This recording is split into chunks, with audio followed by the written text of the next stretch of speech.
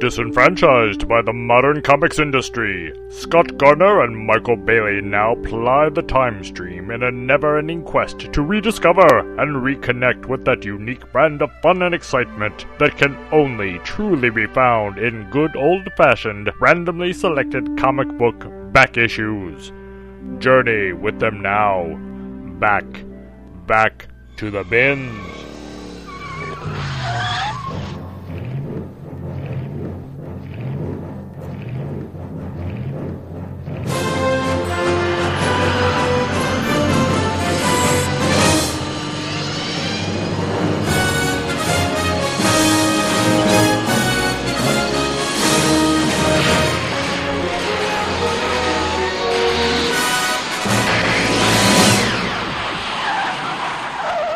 Hello and welcome to Back to the Bins. This is episode 48. Wow, I cannot believe 48 episodes already. That's pretty awesome.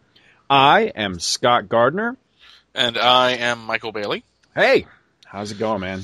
It's early. It is early. This is so unusual. It's always strange to broadcast during the day when that big yellow thing is up there, but wow, this is like really early.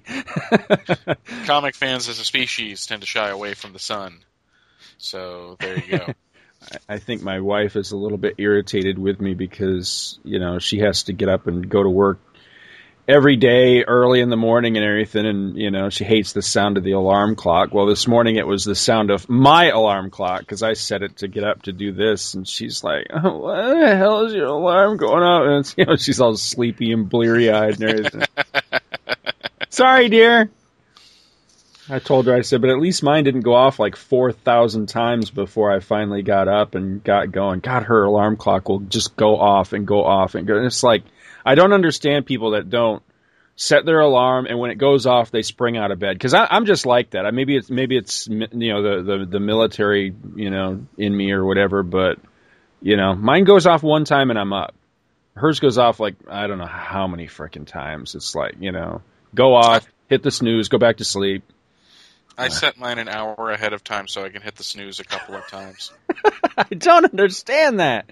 Well, I'll tell you, there's a psychological component to it. If I set it an hour ahead of time, of when I actually want to get up, and the alarm starts going off, I have that deep and unbiting satisfaction of being able to hit the snooze and go back to bed. And by the time that happens a couple of times, I'm ready to wake up. I'm not a morning person. I am not good right after I wake up. That's just my personality. If I could sleep till like 9 or 10 every day, I would. But sometimes I just can't, so I do what I can. My wife's the same way, so it's kind of nice that we both have that in us so that we don't have too many arguments. So see, that's like me. I'm right in the middle because I you know, I could never be one of those like 5, 6 o'clock in the morning people, although I did that for many years.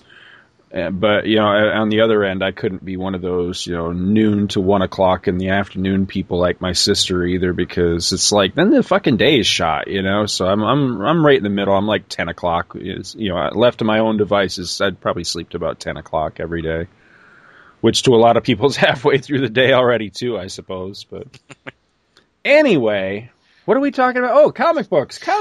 But first, let's cover some feedback. Okay. I'm just going to be honest. I'm going to break the fourth wall for a moment. I've got a few that I created a little folder, and I stuck some in here as little text files, and I'm not sure where they came from. I'm not sure if I pulled these out of our Gmail account and just kind of, I hate to admit it, but maybe forgot about them for a little bit, or maybe these are from our website. I'm not sure, but we got some really nice feedback. I've been meaning to address them, and that file's just been kind of sitting there, and I've been forgetting to address it. So we're going to whip through those quick, and then we're going to go on to our regular Gmail account feedback. But first we got one from our buddy Billy Hogan that does the Superman Fan Podcast. And this is feedback for episode 40. He says, Scott, I was pleasantly surprised to hear you read two of my emails right off the bat. No need to apologize for not reading them on an earlier episode. I'm not writing emails to hear them read on a podcast. Just sharing my thoughts on something I enjoy listening to.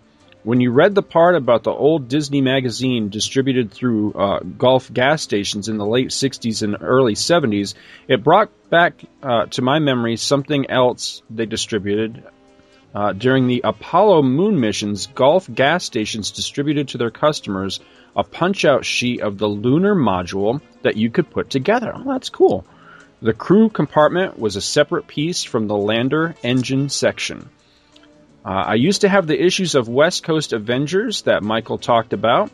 I enjoyed this issue as well, but found the Scarlet Witch storyline about her children disappearing too bizarre at the time. House of M was not the first time she went bonkers. Yeah, she's had a history of going kind of wacko. He says, I enjoyed John Byrne's art of this era. My favorite Byrne comics after Fantastic Four and Superman was his Dark Horse series Next Men, where he showed how superpowers would affect human physiology. The overall story was excellent. Yeah, I don't hear enough good things about Next Men, and I think maybe it's a problem where it's an unfinished story. At least in my mind, it's an unfinished story. I think that the resolution of that whole thing was very unsatisfying if you had been following it right along like I was at the time. But yeah, it's excellent, and it's funny that you can get that on the extreme cheap. I think the only issue of that's hard to find, and it may be pricey. I couldn't tell you what the number of it was, but one of the issues of that series is the first appearance of Hellboy, and so it prices out pretty high, or at least it used to. I don't keep up with that sort of thing anymore. But the other project that's attached to Next Men that is really, really worth your time and money if you can find a copy is the I don't know if it's considered a graphic novel or just a prestige format one-shot or what, but it was called 2112. And it's loosely tied in to the whole Next Men thing. But that's a really good book. Is it an adaptation of the Rush album? I don't know. I don't know all that much about Rush, to be honest with you. They have an album called 2112. Oh, okay. So. But, yeah, it's been so long since I've read it, I couldn't really tell you that much about it. I need to dig it back out and read it again. But I remember reading it at the time and just thinking, wow, this is just classic Byrne, firing on all cylinders. It's right up there with, like, Superman, Batman, Generations, or even, his stuff he's doing for IDW with Star Trek right now. When Byrne is clicking, he's great, Mm-hmm. And sadly, his work that clicks is spotty post Superman, at least in this fan's opinion. But 2112 was one of his better projects. Anyway, Billy continues. I've got the Elseworld story Batman in Darkest Night. I love these Elseworld stories because I was a sucker for the 60s imaginary stories DC published. Yeah, you and me both, brother. Says, I like this story, but it wasn't my favorite. I liked Detective 27 and Scar of the Bat better. What is Detective 27? I don't think I've heard of that one. If I'm remembering the plot of the book correctly, I've never actually read it. It was written by Michael Uslan, who produced the Batman films and Swamp Thing. Mm-hmm. And if you see a documentary involving DC Comics, he's all over it these days. But Detective 27 was like... Bruce is somehow the 27th detective in this agency. And it's a play on the first appearance of Batman. So, yeah, Scar the Bat I've heard of. I heard that was really good. He was kind of like Elliot Ness type of thing, right? Going after Al Capone. Yeah, it's like I've explained before on the forums. I don't know if I ever addressed it on the show. I actually don't really have a problem with Elseworlds as a concept. I think it's great. It seems like for a couple episodes there, I was just dogging on Elseworlds again and again and again. I just think the main problem is that DC, one, was putting out too many involving Batman. Right. It seems like 85% of the Elseworlds out there are about Batman, which kind of makes sense because at the time he was the character that was having major motion pictures released about him. And a popular animated series.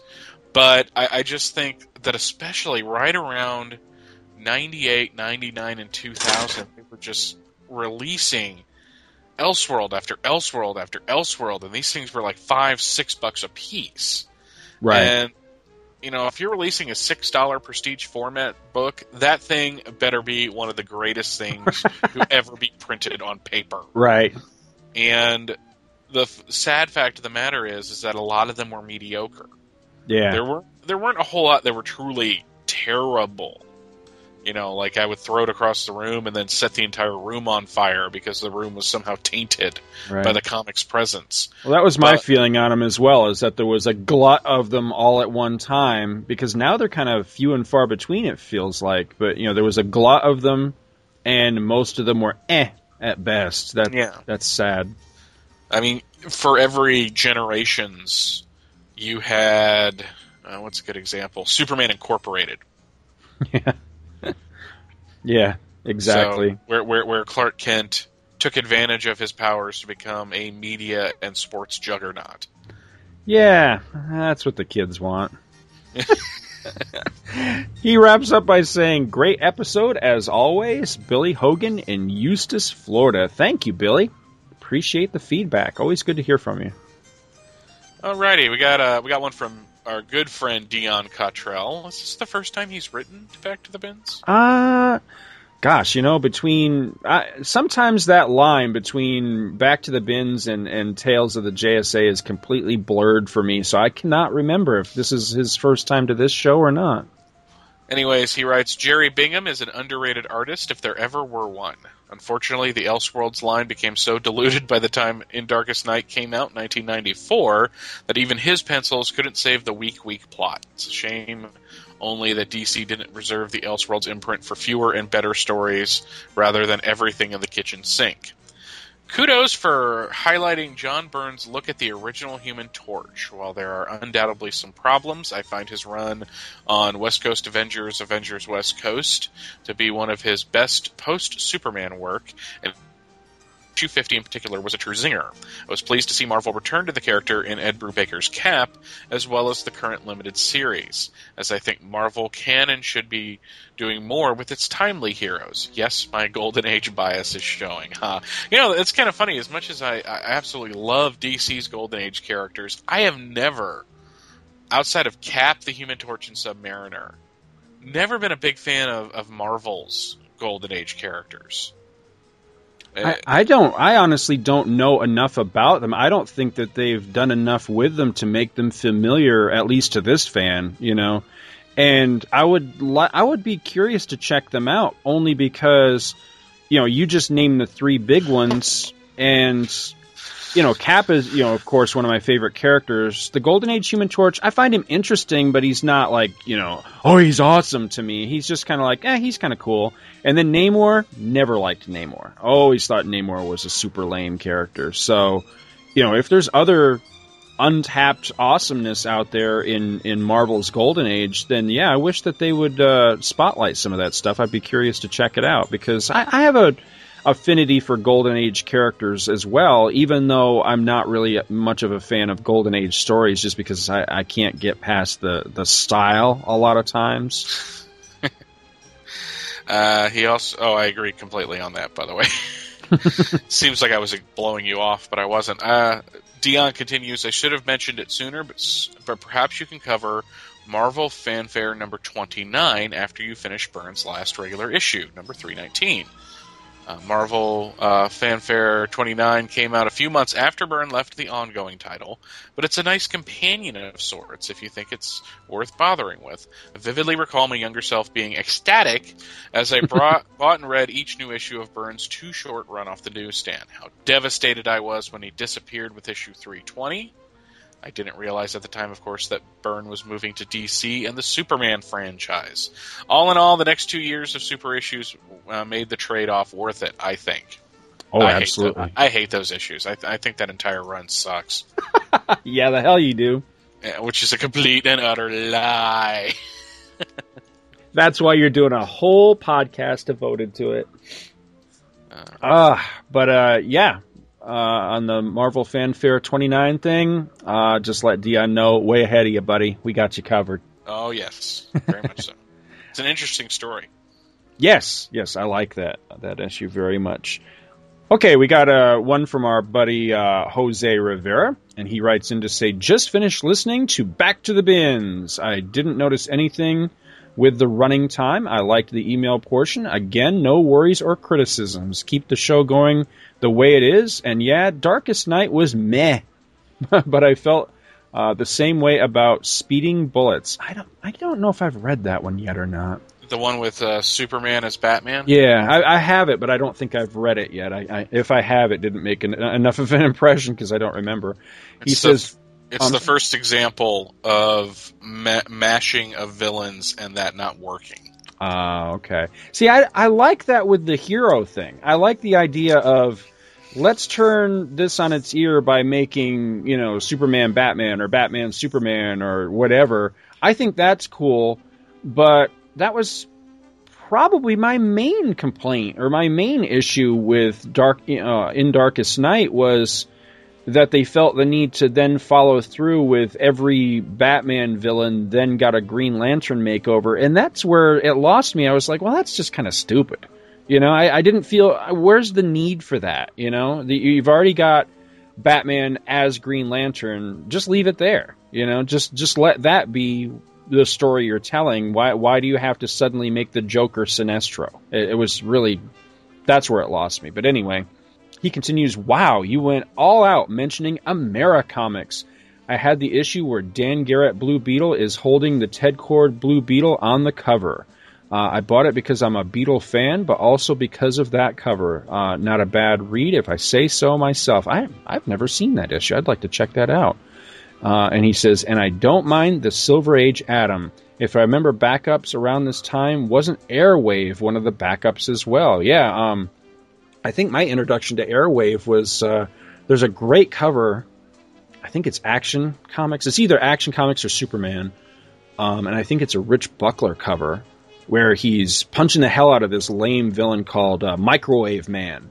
Yes. And it had an Airwave backup. And I'm pretty sure as a kid that was my introduction to Airwave, who I always thought was kind of an interesting character. I liked the art. Didn't Alex Saviuk did a lot of the art on those, didn't he? Yes, and Bob Rozakis wrote a lot of them. It was when Action had a rotating Aquaman Atom. That's right, yeah. Backup feature, and they threw Airwave in there. And the interesting thing about the Airwave stories, and the reason why I liked them, it was literally a hero in training. Yes. Like he would be fighting a villain, and he would remember something that Green Arrow or Aquaman or the Atom told him about being a superhero. So it was a really nuts and bolts type of story. It kind of like Firestorm, except different. It had that same vibe because It was a young hero. And if I'm remembering it correctly, because this is the one detail I always seem to forget about, it's like his girlfriend knew he was Airwave, but he never wanted to tell her he was Airwave, and she was constantly covering for him. Oh, that's cool. That's very cool. I'm thinking something like that happened. It was kind of funny. Kind of like a Pete Ross type of situation. Exactly. That's cool. Well, it's funny you should mention Firestorm, because even as a kid, I remember thinking that, or feeling that they were missing an opportunity there. And then many years later, when we got the dynamic between Wally West and Kyle Rayner, I remember thinking back to Airwave and Firestorm as a kid and thinking, wow, those two characters could have totally been like Wally and Kyle. That they were the junior heroes that became fast friends because everybody else was these icons that they were trying to fit in with and measure up to and all that. So yeah, I would have liked that if. I think maybe the problem was that Airwave was strictly backup fodder. He never achieved his own title or anything like that, which is a shame because I think he could have carried a book at least for a while anyway. Really quick, I do have the first issue of Americomics. I found it in a 50-cent bin. What's in that one? It's the Carlton characters. Oh, cool. I've never read it. Well, no, I read it once, like 10 years ago when I bought it, but it seemed like right before DC got that license, they put out these books. Right, yeah. Weird. Yeah, it is. It's that in-between period, just right, just prior to the crisis and all that. But yeah, I've got one. I think it's a special. I don't think it's a regular issue of Americomics. It's like I don't think it's an annual, but it's I can't remember the exact title of it. Maybe I'll dig that out sometime and talk about it on the show. But yeah, it's just a big old team up with all of the Charlton guys that DC would eventually require all in one story, and it was pretty cool. Alrighty, we got the first one from Charlie Niemeyer. It says, "Well, since Scott asked so nicely, I'm sending this email because the email bin was empty." So I went on a little shopping spree last weekend, going through the 50-cent boxes at a local comics/toy/video game/DVD store. Love those. We were in one of those earlier in February. I picked up quite a haul, including the first issue of Alpha Flight. Ooh. And several issues of Byrne's run on Namor. Good stuff. Liked that stuff. I would be interested in both of your opinions on this run, as I have not heard much about it. I haven't had a chance to read any yet, but the art looks great. It's interesting. I liked Byrne's run on Namor, actually. He did some interesting things with the character. He did some interesting things with a character named Spitfire, who was a speedster-type character from the Invaders, who had been an older woman, and somehow, I forget how this happened, she got to be young again. So he was kind of dealing with her having to stop dressing like a dowdy old woman and dressing a little more fashionably for the business world. But it was basically Namor comes on land and starts a business. Right. And becomes kind of like a Bruce Wayne, Tony Stark type character. And he fought the Griffin, and there were some revelations about Namora, or Namorita, his cousin, cousin? Yeah, I think she's his cousin. And how messed up that went. So I'm just going to leave it at that, because that's a good reveal. And then he brought back Iron Fist, supposedly. Yeah. There was this whole thing about this plant world. I didn't read past when he stopped drawing it, because I wasn't really a big fan of Jay Lee's artwork. Me either. It's funny you say that, because, I dropped that like a hot potato as soon as... But the only thing that could have ever got me to read Namor was this run with Byrne, because this was at a time where, my Byrne enthusiasm was still extremely high, because there was a time that, just prior to Man of Steel, when I really, really, really got into John Byrne, and for a time owned every single thing he'd ever worked on. From the smallest little thing like Charlton's Speedy and the Chopper Bunch, whatever issue it was, he did of that, right up to, great big high profile things. I was just a complete Byrne fanatic. And when he went to Namor, that was sort of the beginning of the end for me, because I was like, oh God, Namor, really? But I read it, and while I don't have real strong memories of it or anything, the one thing that I did like, the one thing that really impressed me with that run, was that right out of the gate, Byrne seemed to realize, at least to me it felt like, that a lot of people don't like this character. And so one of the things that Byrne does that I don't feel he gets enough credit for is he'll fix things. A lot of times even just little tiny things that maybe you didn't even realize were a problem or that were an issue. Little things from continuity things to, like what he did with Namor that I really liked, was that right off the bat he addressed the fact that Namor is kind of a dick. And he gave an actual scientific explanation for why Namor has been such an asshole over the years. Like why 1 minute he's, fighting for America and democracy in World War II, and then the next minute he's invading New York with giant frickin' whales and stuff and trying to kill everybody. And he rationed that all out and gave an explanation, and I bought it. I thought it was pretty cool, and I thought the rest of the thing was kind of hit and miss, mostly just because I don't care for that character, and then a lot of the storylines and a lot of the guest stars and stuff, like I think he had Wolverine in a couple of issues, and then Iron Fist. I just really don't care about any of those characters very much, so, it was enjoyable, but, like Michael said, as soon as Byrne was gone, I was gone, because it was one of those things where I was buying it because of my dedication to him, not to anything that he was particularly doing with the title. But addressing your other one, Alpha Flight, love that shit. That shit. And it's so weird to me that you can buy that stuff in 50-cent bins. You can get the entire Byrne run out of 50-cent bins if you just, are patient and look around. And it is totally worth it. A lot of times that happens where stuff winds up in 50-cent bins, and I wonder if because stuff is cheap, people think it's not worth checking. Oh, this must suck if it's in the 50-cent bin. And there's a lot of books where that couldn't be further from the truth. That I scratch my head when I see stuff like that in the 50-cent bin. I'm like, wow, why is this so cheap? This should be awesome. As far as, collectability and value and stuff like that. But for some weird reason, Alpha Flight's all over the 50-cent bins. I would highly recommend picking that stuff up. It's good reading. Indeed. We got one more. Oh, this is from our buddy Steve Rogers. This is addressing the Mask of the Phantasm episode. Wow, this is going back a ways. He says, bit behind in my listening to Scott's podcasting empire. He says, so I don't know if this was brought up in the Two True Freaks portion of the crossover, but in the Phantasm episode, the discussion of all things Phantasm post-film didn't cover Andrea's appearance in the JLU episode, I think titled Epilogue. Yes, that's right, it was Epilogue. The second to last season finale for the show. That attempt to solidify the linkage of Bruce and Terry.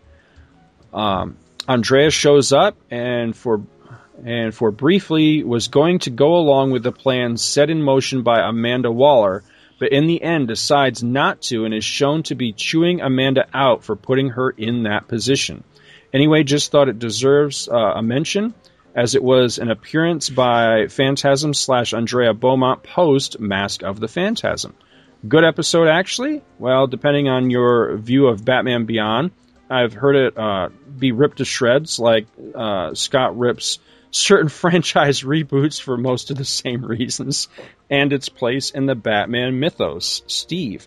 Yeah, it's funny because when Batman Beyond came along, I was not a fan. I really was opposed to this whole idea of creating a whole new side and a whole new mythos, a peripherally attached mythos for Batman and all that. But over the years, I've come to feel that, it has its place and all that. But I've only ever seen a handful of episodes. The biggest thing for me is it just didn't really interest me. It was taking Batman to a place that I just didn't personally care for. I think Batman works best in his own element, the street level crime and stuff like that. That's one of the reasons why I'm so disappointed with the movies, that every single movie seems to fixate on, the villains, and they do them so over the top, and they come off a little bit silly to me when they're trying to do these, these dark and gritty Batman stories. But then he has these completely, just silly villains, I think.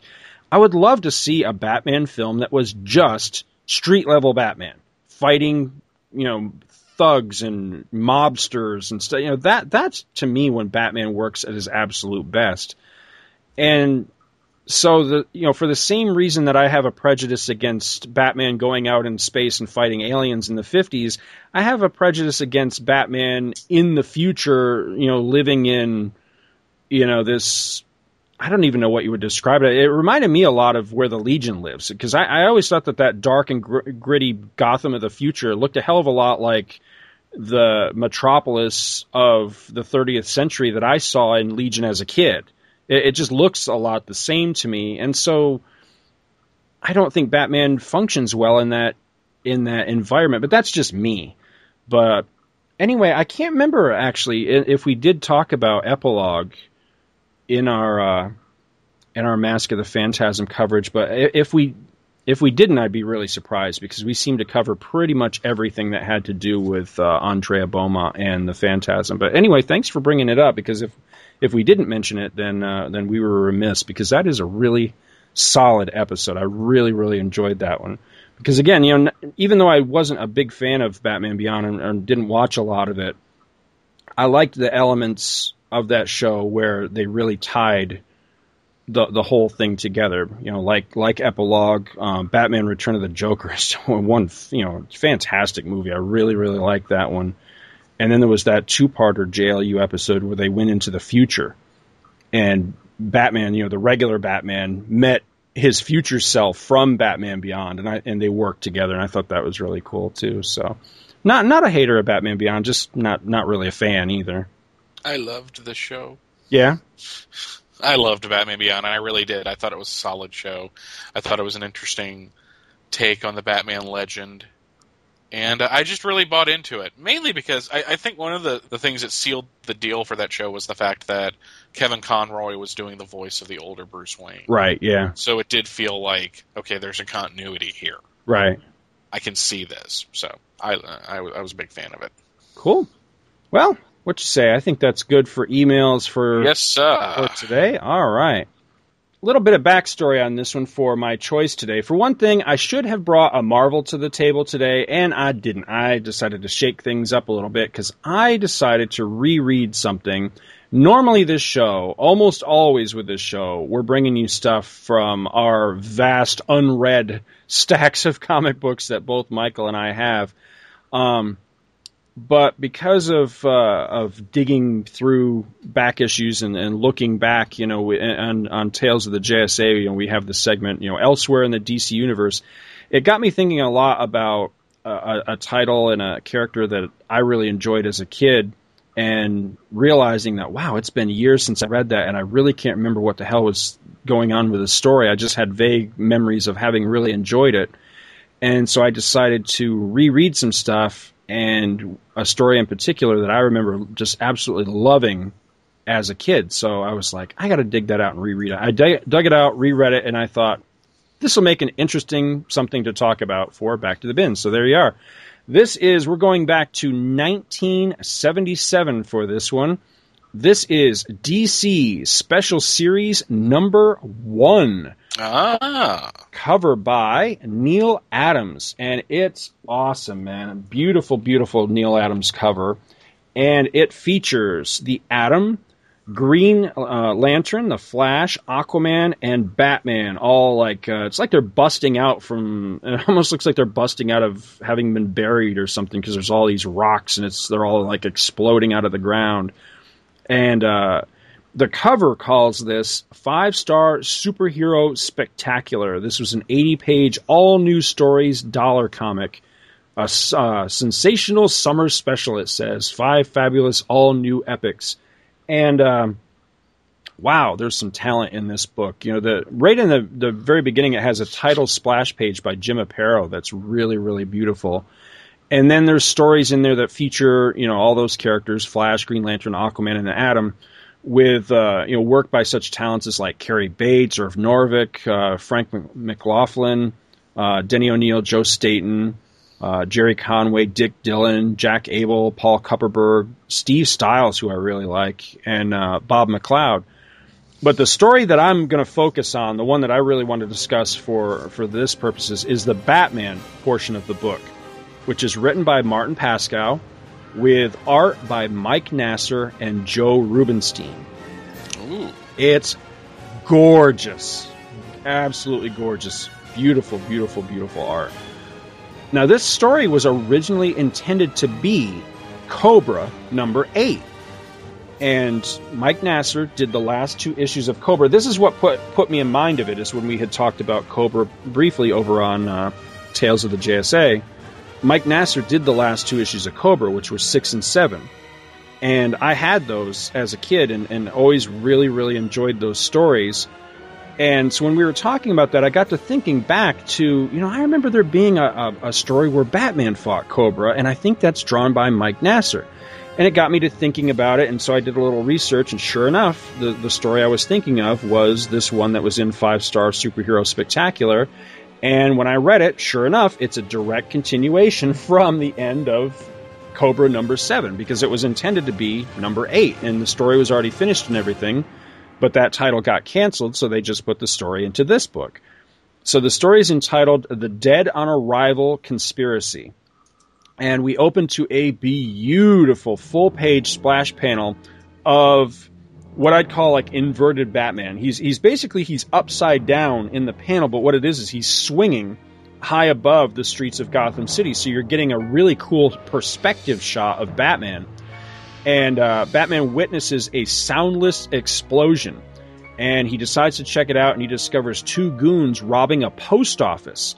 So Batman makes quick work of them and takes a letter off of one of the unconscious guys, realizing that apparently is what they were after.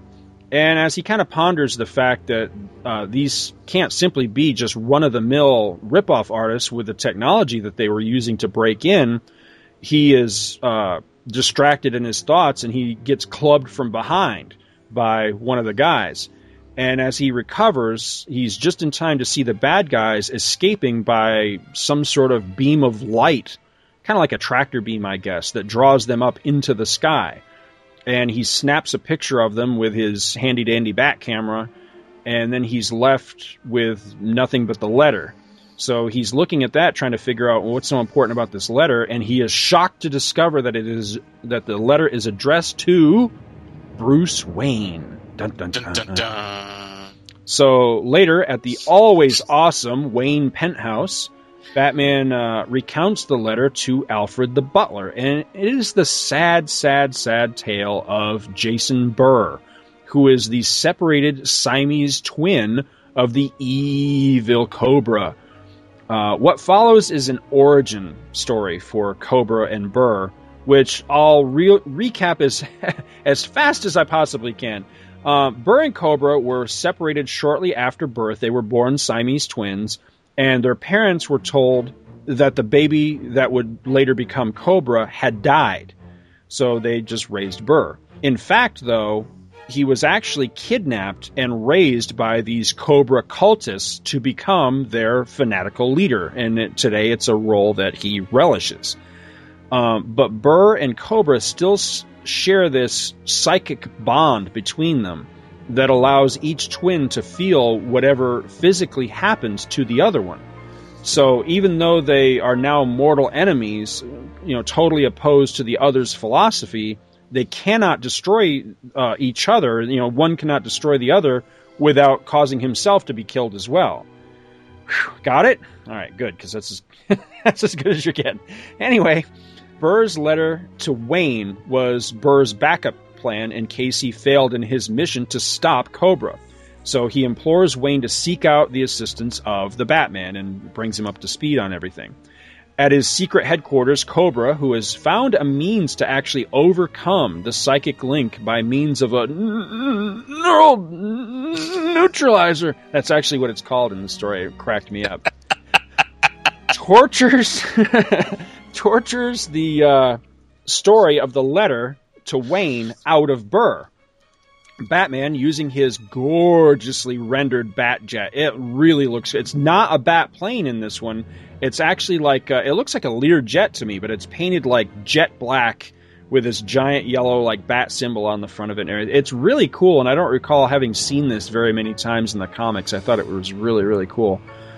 He wings his way to where he rather improbably deduced where Cobra was hanging out, which is the old mountain stronghold of his archenemy Ra's al Ghul. So that was another element of the story that I really liked, was going back and revisiting that whole element, which I always liked that when Batman would go to Ra's mountain hideout, and he would always have to fight his way in and stuff like that. Well, he does pretty much the same thing this time. He arrives and he stealthily makes his way into the base, and he disguises himself as a Cobra follower. But he's pretty quickly found out when a couple of Cobra's men realize that, hey, he's a white guy, which I got a real kick out of that when they realized that. He throws off his disguise and valiantly fights his way through hordes of these fanatics, but he's eventually overpowered and gassed. And upon waking, Batman finds himself shackled back-to-back with Burr, and they're both hanging suspended over a Lazarus pit. Cobra then reveals his evil plan. He's tampered with this pit, and he's gained the ability to where now the pit will return the dead to life, but it will put them completely under Cobra's power, so they become, his slaves.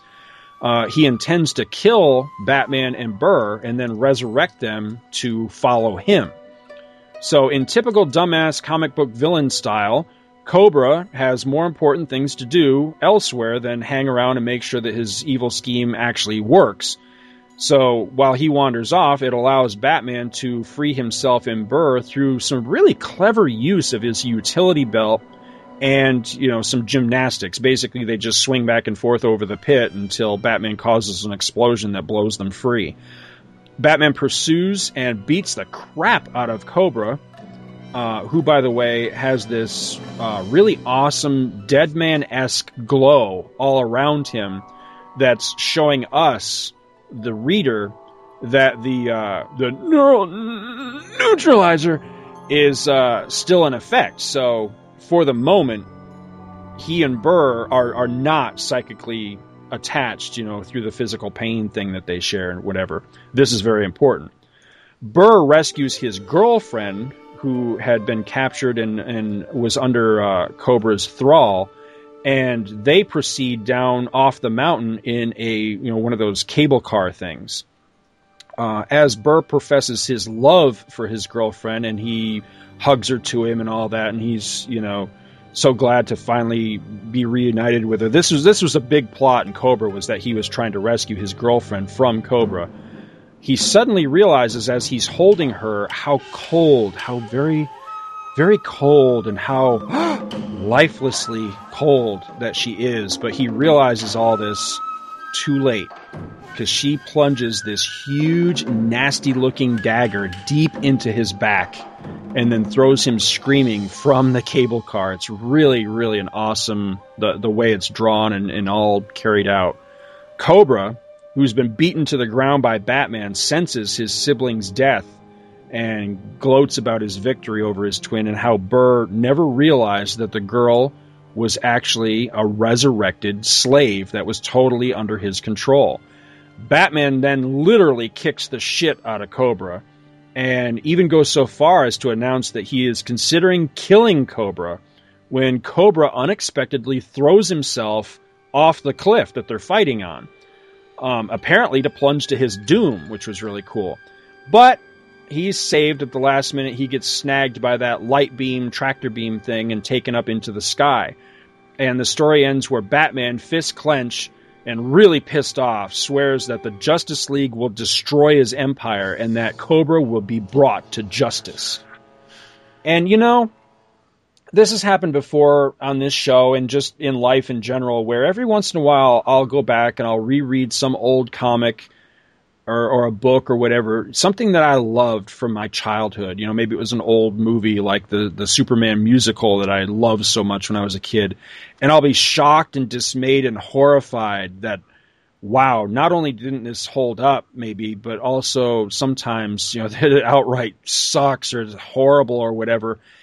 Thank God. I mean, I'm telling you, I was just ready to get on my knees and praise Jesus that this is nowhere near one of those instances. I still love this story. It still holds up. It is still such a great, great book. And one of the things that really puts this one over the top for me, I can't underestimate the importance of Mike Nasser's artwork on this. It's gorgeous. I mean, if you like the classic Batman stuff by Neil Adams, where he fought Ra's al Ghul in the desert and all that. If you liked Batman Son of the Demon, where he went back to Race's hideout and all that, you would love this story. The artwork, it's similar to Adams, but without ripping him off or aping him or anything like that. Nasser has his own distinct style, but it still fits perfectly within like the Adams framework, that era. It totally fits with that entire era of the way Batman was drawn. I love he fully utilizes Batman's cape for real dramatic effect and everything. He draws a very sleek and dynamic Batman, just like Adams used to draw, and it's just gorgeous. I mean, panel after panel in this is just art. I mean, it's truly art, not just comics, not just getting from, one panel to another. It's dynamic to look at, and that really helps propel the story and keep it being a page turner. But also, Martin Pascoe, who admittedly for me is very hit and miss. I mean, he can be really, really great, and he can really, really have some real crap. I think this is a fantastic story. I really like it. I like the way it goes along. It feels like, Batman when Batman really works, but it also feels a lot like almost like a James Bond movie, with the plot and the way things are unfolding.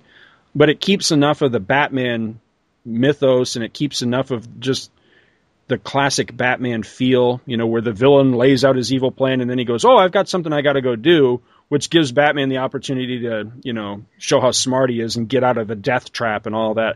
I love that. It's great. And just an all-around fantastic issue. I'm so glad that this held up to what I remember it to be. Have you ever read this story, Mike? No, never read it, unfortunately. Sounds good. I'm looking at a page of it right now on Mike Netzer's, or Nasser, same guy, his Wikipedia page, and it looks absolutely awesome. Yeah, back in the day, back during this time, he was Mike Nasser, Nasser. And then he just kind of dropped off the face of comics for quite a while. And I'm not sure exactly why. I've read the story, and now I can't remember what it was all about. And he came back many years later. He got involved in the Middle East. Yeah, that's right, yeah. Became like a peacenik or something like that, I think. I'm reading the entry right now. It's kind of interesting. He also looks like Grizzly Adams. Yeah, he's definitely got like the Alan Moore thing going on. Cause, I friended him recently through Facebook. And, it always strikes me every time I see what a comics creator looks like. I don't know what I was expecting, but they never, ever look like what I think they're going to look like. And he was probably the biggest shock of all because, he looks like a cross between like Charles Manson and Grizzly Adams. He looks a lot to me like those pictures you would see of who's that Russian? The is it Lenin? No, it's not Lenin. I can't remember what it is. Rasputin. Yeah, somebody like that. Yeah, with the shaggy beard and all that. But I'm not knocking the guy. It's funny. He just didn't look like anything I thought he would look like. But yeah, anyway, he finally did come back to comics, and today he's known as Mike Netzer. It's Netzer. Same dude, same guy, and still got it, man. I mean, whenever I see, he doesn't do a whole lot anymore, but whenever I do see some artwork by him, I'm still blown away by it. I still think he's a fantastic artist. But this original classic stuff that he was doing in the 70s just blows me away. Everything I've ever seen of his, it's just impressed the hell out of me. I wish he had done more because he's fantastic. But a really solid story. I'm not sure if it's ever been reprinted anywhere. I should have looked that up. I didn't get time to look that up. But if you've got the means to get a hold of this, this is DC Special Series number 1. Well worth your money just for the Batman story. And sounds like it. Sounds awesome. Yeah. That's why I was so quiet during your thing. I was like, wow, this sounds great. I've got something a little off the beaten path. It's a comic book, but it's not a story. And this year, DC is celebrating its 75th anniversary, which I think is kind of awesome that they are finally somewhat celebrating an anniversary, considering for Batman and Superman's 70th, there was nary a peep, and when they would be asked about it, they're like, I'm sorry, that sounds like wrong, I'm putting words in people's mouths, but they're like, they basically were like, we didn't feel like it, it wasn't on our radar. But I'm going back 25 years to when DC was celebrating its 50th anniversary. And I think it's fair to say that the 1985 was probably one of the most important years in DC's publishing history, especially because that's when not only Who's Who, the definitive directory of the DC Universe, came out, but Crisis on Infinite Earths. But they released a special that year for the whopping price of $2.95, which was like 4 times the normal price of a comic at that time. And this is the 50 Who Made DC Great. It's got this really cool cover of Clark Kent holding a gold DC bullet. If you don't know what the DC bullet is, it was the little logo for DC Comics that appeared in the upper left-hand corner of all of their books, well, just about all of their books, from about the mid-'70s until 2002, 2003, when they adopted the swoosh, as I like to call it. Doesn't have the same ring as a bullet, though, to me, but apparently the bullet didn't look good on merchandise. Whatever. Yeah, I miss it, and I can't stand their new logo. I know that's very, he's just being an old school fanboy, but yeah, no, I've never cotton to the new one. But this is an interesting little project. It covers 50 people who, or organizations who, through starring in a comic book movie or television series, for being a writer, for being a publisher, for being behind the scenes, for licensing, of the people that made an impact on DC Comics from 1935 to 1985. And we start off with a letter from Jeanette Kahn, who goes over, the power of reading comic books and the importance of DC Comics.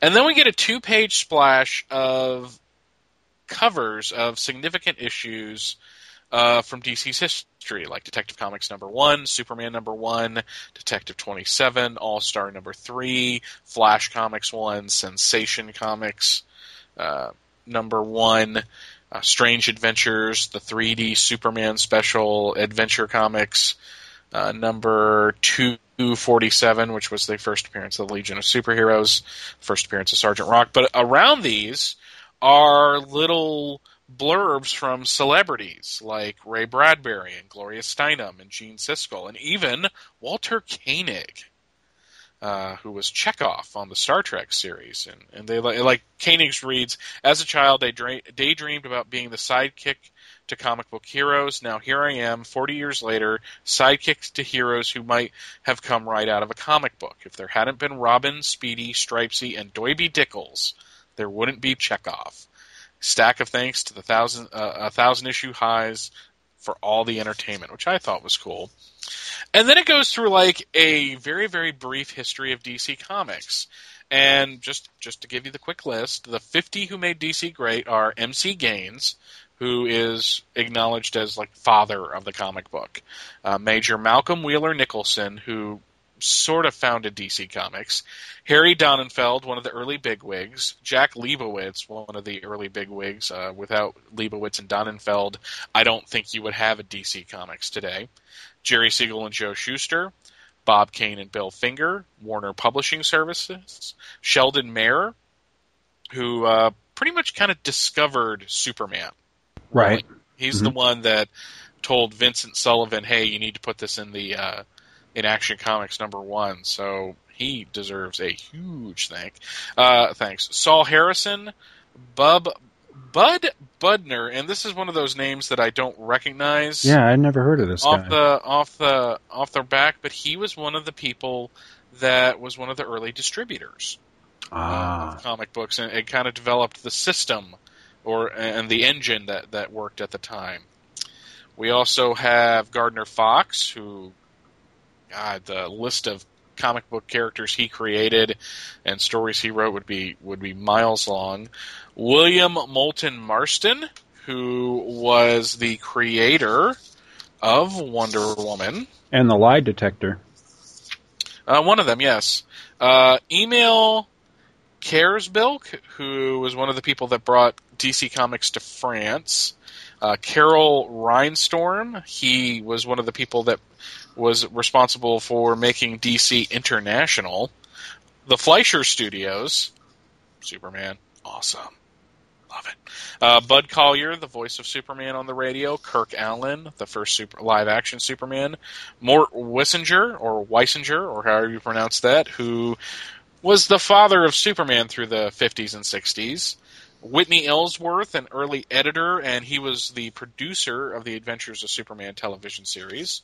George Reeves, artist Wayne Boring, followed immediately by artist Kurt Swan. It's kind of interesting to see them on a 2-page spread together, simply in the differences that they and how they approached Superman artistically. Love Wayne Boring. Bernard Trout, who was one of the people that managed to get Superman unbanned in France, which is kind of an interesting person to throw out there. World Color Press, it says 50 years of printing comics. Robert Kanigher, we talked about him 2 episodes ago, I think. Julia Schwartz, Jerry Bales, Roy Thomas, Adam West, and Burt Ward. The Licensing Company of America. This has got a really cool picture of a closet full of DC merchandise, like Batman and Superman underoos, winter gloves, PJs, and a bunch of Superpowers toys, which were brand new at the time. Carmine Infantino, Neil Adams, Denny O'Neil, Adolf Kattebeck. Oh, sorry, I didn't pronounce that at all. I don't know why I said Kattebeck. Kabatek, excuse me, and he was one of the people that brought DC to Germany. Hanna-Barbera Productions, I don't think we can mitigate the Super Friends involvement in making DC popular in the 70s and 80s. Ilya and Alexander Salkind, Christopher Reeve, give Scott a minute here, Linda Carter, Phil Suling, who was one of the people to basically take comic book distribution from the newsstands and do direct distribution to specialty stores. Bud Plant, who was one of the early comic book retailers. And looking at this picture of Marv Wolfman and George Perez, where he had a full head of hair and a full beard, and if you see him now, it's really different. I didn't think he ever had a full head of hair, but that's just me. Frank Miller, Helen Slater. Mm-hmm. I like her. I'd argue that she was one of the 50 that made DC great. Yeah. How the hell did she get on that list? Now that you mention that, she looked damn hot in that outfit, though. Yeah, no doubt. This is my favorite entry: Superman Peanut Butter. Yeah. So, did Superman Pretzels make the list? No, and Batman Bread didn't either. Oh, so. Do you remember Superman Pretzels? No, I do not. They were good. I'm something. I would consider myself something of a pretzel connoisseur. And Superman Pretzels, they were good, man. They were really good. They did it right with those. I don't think they stuck around very long, but hell yeah, I remember Superman Peanut Butter. Had some awesome commercials, man. If you go to YouTube, you can see animated. them. Yeah, they're beautiful. I mean, I wish that they had done an animated series of Superman in that style. It was gorgeous. Yeah, it was very Jose Luis Garcia Lopez. Yeah, you're right. It was. And that's why I liked it so much. And finally, and I think my personal favorite of this, Kenner Products, because we get the entire first line or first wave of Superpowers figures with the Hall of Justice in the background. And man, I love these figures. That I would give you that one if Mego was on that list, because Mego, I think, did more to keep superheroes alive at a time when the whole comic book thing was maybe waning, or maybe it was that post Batman era. I can agree with that. I'll give you that. Maybe Migos were under the whole licensed thing, but Superpowers were the big thing at the time, so I'm not surprised that they gave it its own entry. Right. Essentially. That happens a lot in these types of things when they talk about, what made DC great historically, or any kind of company historically, and they always mention like the hot new thing that really hasn't made much of a historical impact yet. How could they forget the Superman Atari 2600 game? Yeah, I'm looking. That's not in here.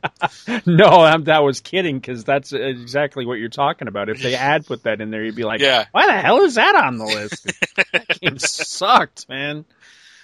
But then we get 3 more pages of classic covers. First appearance of the Justice League, Flash 123, first issue of Plastic Man from 1966, Green Lantern, Green Arrow 76, House of Secrets, first appearance of Swamp Thing, the Shazam #1 from the 70s, Superman versus the Amazing Spider-Man, which a couple assholes talked about a couple months ago. Mm-hmm. World of Krypton #1, this is where I learned that this was DC's first miniseries. I've always been kind of fascinated by that. The New Teen Titans #1, Camelot 3000. I never liked that series. I've never read it. I read it once, and I remember kind of liking it at the time, but the more I think about it, the more I don't like it, if that makes any sense. I just always thought Arthurian legend was really, really boring, so I didn't really want to read it or reimagining or whatever the hell it's supposed to be. Just never really had any interest. We've got the Star Raiders, which was by Elliot S. Magan and Jose Luis Garcia Lopez, which was DC's first high-quality, full-color graphic novel, every panel a painting. And I was never really interested in it because, well, this is going to sound terrible, I'm a superhero guy. Right. And that's what I'm attracted to. I would have rather seen a fully painted Jose Luis Garcia Lopez Justice League story. Hell yeah. Ronin, which was Frank Miller's... how do I explain this? It's like the thing they let Frank do so he would do things like Dark Knight Returns. Right. It's like do our Batman stories, do the high profile superhero stuff, and you can do your own little independent type work as well. And on the last page, you have New Fun Magazine #1 and Action Comics #1, and Who's Who #1 and Crisis #1. Why the hell don't they have New Fun #6? I wonder, because I understand New Fun #1. Its importance and its place in history, but New Fun #6 is much more historically relevant than #1 would be. Because New Fun was the first comic book DC ever published. Right, yeah. So, there you go. And you've got people like Stephen King. I'm a fan of Stephen King. He gets a lot of crap. I like his writing. Oh, I do too. You got Gene Simmons, rock god from Kiss, Jim Henson, David L. Walper, or however you pronounce that. I've never been there. You got Stan Lee, publisher of Marvel Comics, who makes a comment about comic books in general, but not DC, which I kind of thought was funny. Susan Stamberg, who was a commentator from NPR. Roger Ebert, Brooke Shields. Was she a big deal or has her star faded by 85? No, she was still a big deal. Carol Bellamy, and one that I really liked just because she's got so much geek cred that I don't think people give her credit for. Whoopi Goldberg has a little thing in here too. Okay. What the hell has she got to do with DC Comics? Nothing, but she's got geek cred, and she was a star at the time. I guess. She was Guinan. I liked Guinan. But no, I vividly remember buying this when it was sometime when I was in junior high, and this thing was like gasoline on that fire of my love of learning the history of the comic book companies and how the series and characters were created, in addition to reading the history in the books themselves. Right. Yeah. Text, as they would call. And this was like just one of the little foundations that built on that now I don't have what I would call a library full of books, but I've got a bunch of books on the history of DC Comics and comic books in general. And DC's got one of those histories that would make for a good dramatic movie because of all the I think it'd make for like a good HBO series, something like that. Yeah, I mean, it's just because a lot happened. This is a very sanitized history of DC Comics. Right. It's published by the company, so they're going to have a certain amount of company line going on. I mean, they never mention really that Malcolm Wheeler Nicholson was kind of a fly-by-night publisher who, more often than not, left artists and writers and creators without payment. Right. And or the fact that Harry Donenfeld got into publishing comics basically because his skin mags were about to get him arrested, so he needed something legitimate to get into. But still, as a primer or primer, I've never really been sure how to pronounce that word. It's great, and if you find this in a 50-cent box, because this is pure 50-cent fodder at this point, though I'm kind of wondering if it'll go up in value this year. Is this the one that's got Clark Kent on the cover of it? Yes, it's got a Kurt Swan and Murphy Anderson with the Ben Day dots all over his face. Yeah. In the classic, red and black striped tie blue suit, and it says "Suddenly, 50 years later," and on the back it's completely black.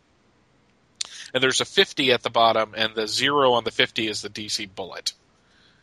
And it's an impressive design. All of the pictures of people have little sketches behind them, kind of doing goofy illustrations of how of what the person did and how they got into the business, or it's like in Roy Thomas's entry, for example, they have him as a school teacher taking a comic book from a kid, and then him searching for issues of All-Star Comics, and finally making it into comics. It's really cool. Just really, really neat. God, I love this thing. I was so glad when I dug it out. Seemed good fodder for this show. Absolutely. Well, that's my entry. All right. Well, we're running a little long, so I'm going to breeze right into the last segment of the show here. Apologize for the length. This is The Incredible Hulk number 319. This was the last Byrne issue, unfortunately. And I'm just going to do a quick and dirty synopsis on this one, and then we'll discuss it briefly.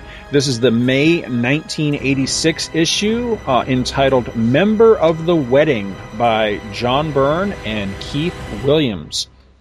Rick Jones, having heard of the impending marriage of Bruce Banner and Betty Ross, shows up at the Gamma base. Bruce is shocked and delighted to see his old friend, asks how the heck he got past security, and this leads into a whole lot of reminiscing about the fact that if Rick weren't so good at getting past security, Banner wouldn't have had his little alter ego problems all these years. The issue consists mainly of reflecting back on their lives by both Banner and Rick, including Rick's sidekick stints with the likes of the Hulk, Captain America, Captain Marvel, and even Rom the Space Knight. And I really love seeing Byrne render Rom again. I don't know if this predates Byrne's issue of Rom or not. I think it does, but I'm not sure. But anyway, I always like seeing Byrne draw Rom. He just did a really dynamic Rom. He even did a couple of covers of, I think it was Rom that guest starred Alpha Flight, and that was really cool too. Simultaneously interspersed throughout this entire issue is Doc Samson's ongoing epic tussle with the Hulk, which I'm not really going to touch on, but actually that's, strangely enough, that's the part of this issue that I like the best, is that fight.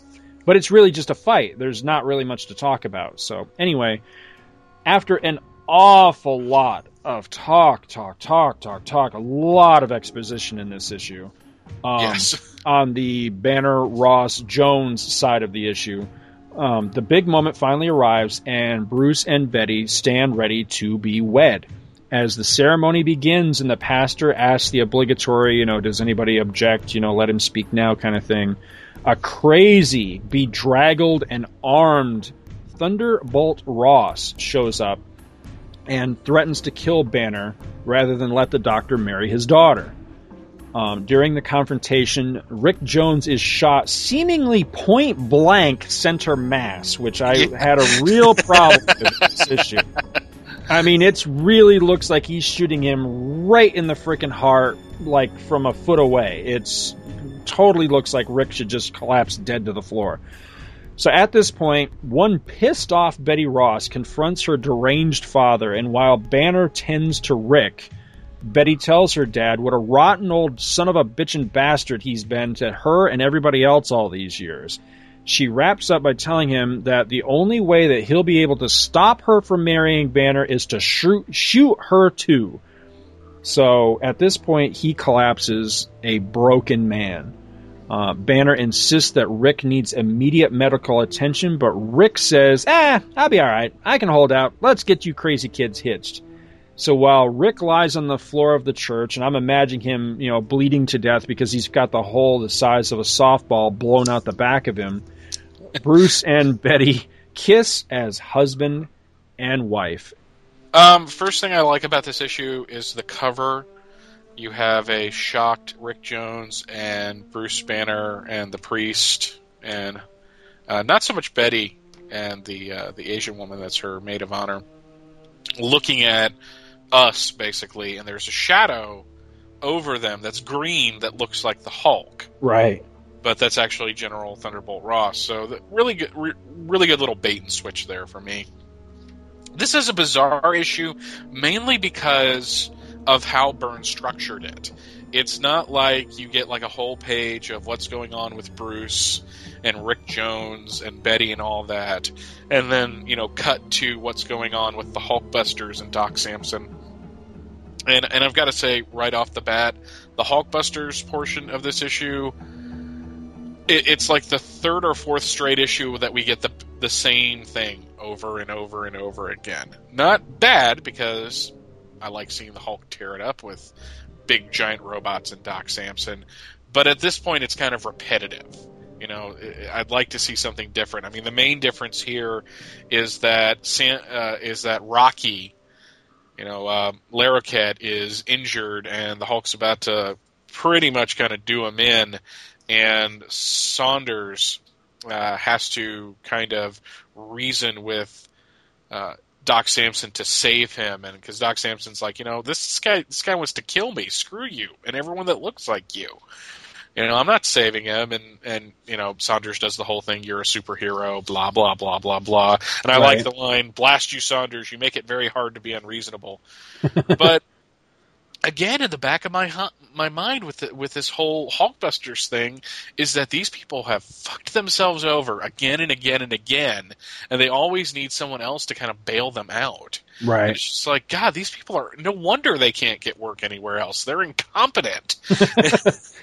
But and Saunders, he's the one that's responsible for Carolyn's death. Right. So, of course he's going to be the one to try to save Rocky because, it would be just another notch in his death belt. So, but the scenes with Rick Jones and Bruce Banner were actually kind of interesting because we get to see Byrne play with that dynamic. We get to see what a whore Rick Jones was as a sidekick. Right. Because, man, if you were a toy tie-in or a Kree warrior or Captain America or the Hulk, man, Rick Jones, Rick Jones, who Rick Jones should hook up with? Alicia Masters. I think that is a match made in heaven right there. But it was interesting to see them talk about the Bruce's origin and that kind of stuff. I get a big kick out of that sort of thing.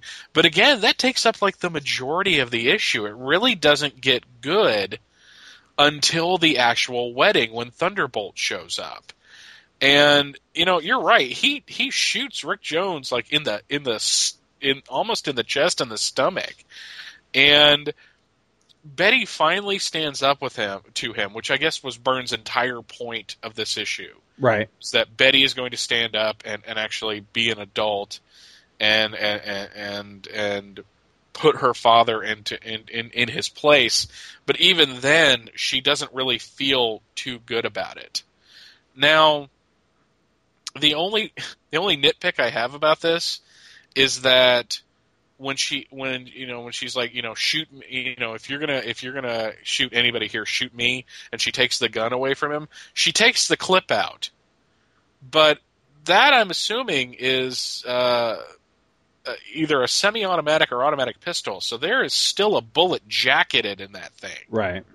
So it would have been nice to kind of see her slide the hammer back or slide the slide back and see the little bullet pop out. But that's just one of my picky gun things. But still, entertaining, just not the way I think Byrne meant to leave. I think it would have been interesting to see him finish. I would have liked to have known where it was going, because I have actually read the next issue. I read it last night, just mostly out of curiosity. I wanted to see where it goes.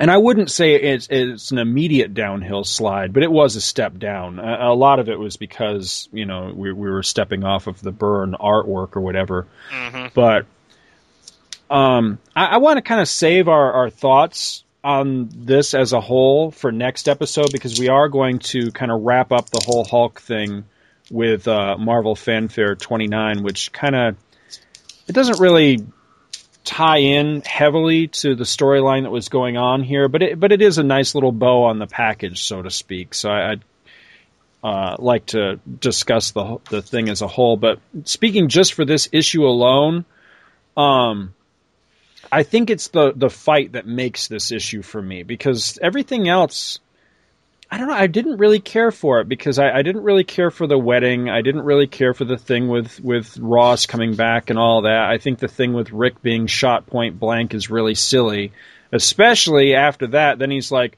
"Oh, don't worry about me. Go ahead and get me." I'm thinking, dude, come on. I mean, he's got to be critically injured, you would think. That's a gut shot. It takes hours to die. They can get me I guess, but it doesn't look to me like it's in the gut. It looks to me like it's like right in the chest. But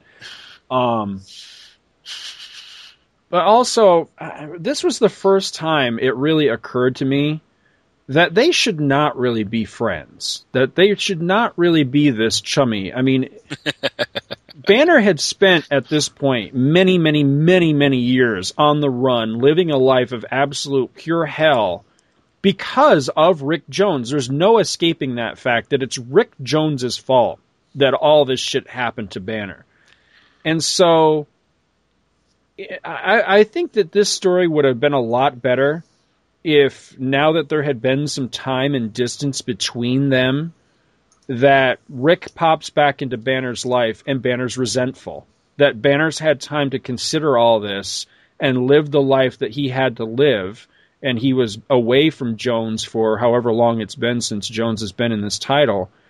And Banner, in the interim, has come to realize that little bastard is the reason my life sucks, And so that Rick pops back up, and there's an immediate tension and an immediate confrontation. And it could have even been really good as a slow build, that Jones is like, "Hey, Doc, how's it?" And then immediately senses there's something wrong. And over the course of the issue, he finally gets it out of Banner, and there's like a big explosive confrontation at the end where Banner's like, "This is all your fault," and yeah, it all comes to light, I think that would have played much more dramatically, much more entertaining, and much more realistically, to my mind, rather than him throwing his arms around Rick and giving him a big sloppy kiss. I just, I mean, friendship is great, and I love friendship stories, don't get me wrong. Some of my very favorite movies of all time are basically stories of, how far would you go for your friend. I love that. However, in this instance, it kind of stretches my credibility a little bit that Banner wouldn't at least deep down, maybe even, subconsciously have some serious fucking resentment towards Rick Jones. I don't buy it at all. And that was really a major stumbling block to my enjoyment of this issue. But getting back to the other thing, what you were saying about the fight, I disagree. I mean, I would still be buying this title today if this Hulk Samson fight was going on, drawn by Byrne, because I think it's just awesome. That's what I come to the Hulk for. I want to see him tearing shit up, massive destruction, and him fighting somebody who's more or less on his power level. That's exactly what I picked the Hulk up for. And so the fact that Byrne had this continually running battle in every issue of his run thrills me to no end. That's what I think makes this such an extraordinary run, and why I think it's very underrated as a story, because this was Byrne bringing Byrne's A game to it art-wise and everything, and the panel after panel of him and Samson exchanging blows just thrills me. I love it. It's beautiful to look at, and it's the saving grace of this issue, because the A story with Banner and Ross and Jones just did nothing for me at all. Well, I certainly cannot disagree with you that one of the things that brings you to the Hulk again and again is just to see the Hulk fight some robot or someone on his power level and see shit get torn up and collateral damage and all that. But I also like a little variety in that. Right. And I'm not saying that I don't like it when you get that on a continuous basis. It just gets a little wearying after a while. Sometimes you just kind of want to see more of a laid-back story of Bruce Banner having to deal with something. And that comes, I think, from being such a fan of the Peter David era of the Hulk, where you really where you got the Hulk tearing shit up just on a different level, and there was more of a psychological component instead of a lot of even runs of the Hulk I love are basically melodrama action pieces. Right. It's like Bruce Banner gets involved in X, Y, and Z, and the Hulk has to come out to bail him out. But, right. By no means a bad issue. I wanted to get beyond the Hulk Busters at this point. Right. Yeah. So, I don't like them. I didn't like them from the beginning, and I don't like them here. As a matter of fact, I would have been thrilled to actually see them over the course of this series. I would like it much better if they had been introduced right at the beginning of Byrne's run, and then slowly were taken out over the course of it. I think that could have been a really interesting story as well, that maybe do the Samson thing a little bit differently, that Samson finds his drive and motivation to take out the Hulk because of what happened to the Hulkbusters, rather than him constantly be like, in the midst of a battle with the Hulk and going, Jesus, these assholes keep butting in again, because that's really so much of this issue is that, of him being in the midst of a tussle with the Hulk, and these Hulkbusters keep butting into the fight. That's a lot of this issue. So I think it could have been better if for whatever reason he was trying to avenge their deaths or something like that. Because I don't think much of the Hulkbusters. They could have easily gotten crunched, and I wouldn't care. Well, we need to wrap this baby up. Did you want to talk about the big news, the big deal, Hulk related? Yes, we have it. We are announcing a contest, a Back to the Bins contest. Woohoo! And basically, it's going to work like this. It's going to be Byrne Hulk related, since we've been going over that series for the last, since Scott and I basically started being co-hosts of the show. We wanted to have something that was kind of tied into that. And so basically, this is what we're going to do. If you listen to this episode through iTunes and don't go through the Libsyn page, we're going to tell you, go to www.twotruefreaks.libsyn.com.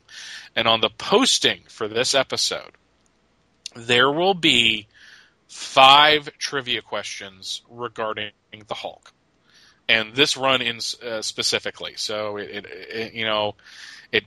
doesn't matter how minute it could be. It doesn't matter how general it can be. The fun of this contest is the trivia part of the contest isn't actually the important part of the contest. It's just a fun thing that Scott and I wanted to do. Because pretty much it's all going to come down to the luck of the draw. Right. We are going to have the trivia questions out there. You answer them. It's open book. We don't care. If you track down these things on Wikipedia and other Hulk sites, or if you dig through your back issues, doesn't matter. You don't have to do it off the top of your head. Answer the questions, send it to backtothebins@gmail.com. We're going to take all of the correct entries. We're going to throw those names into a hat.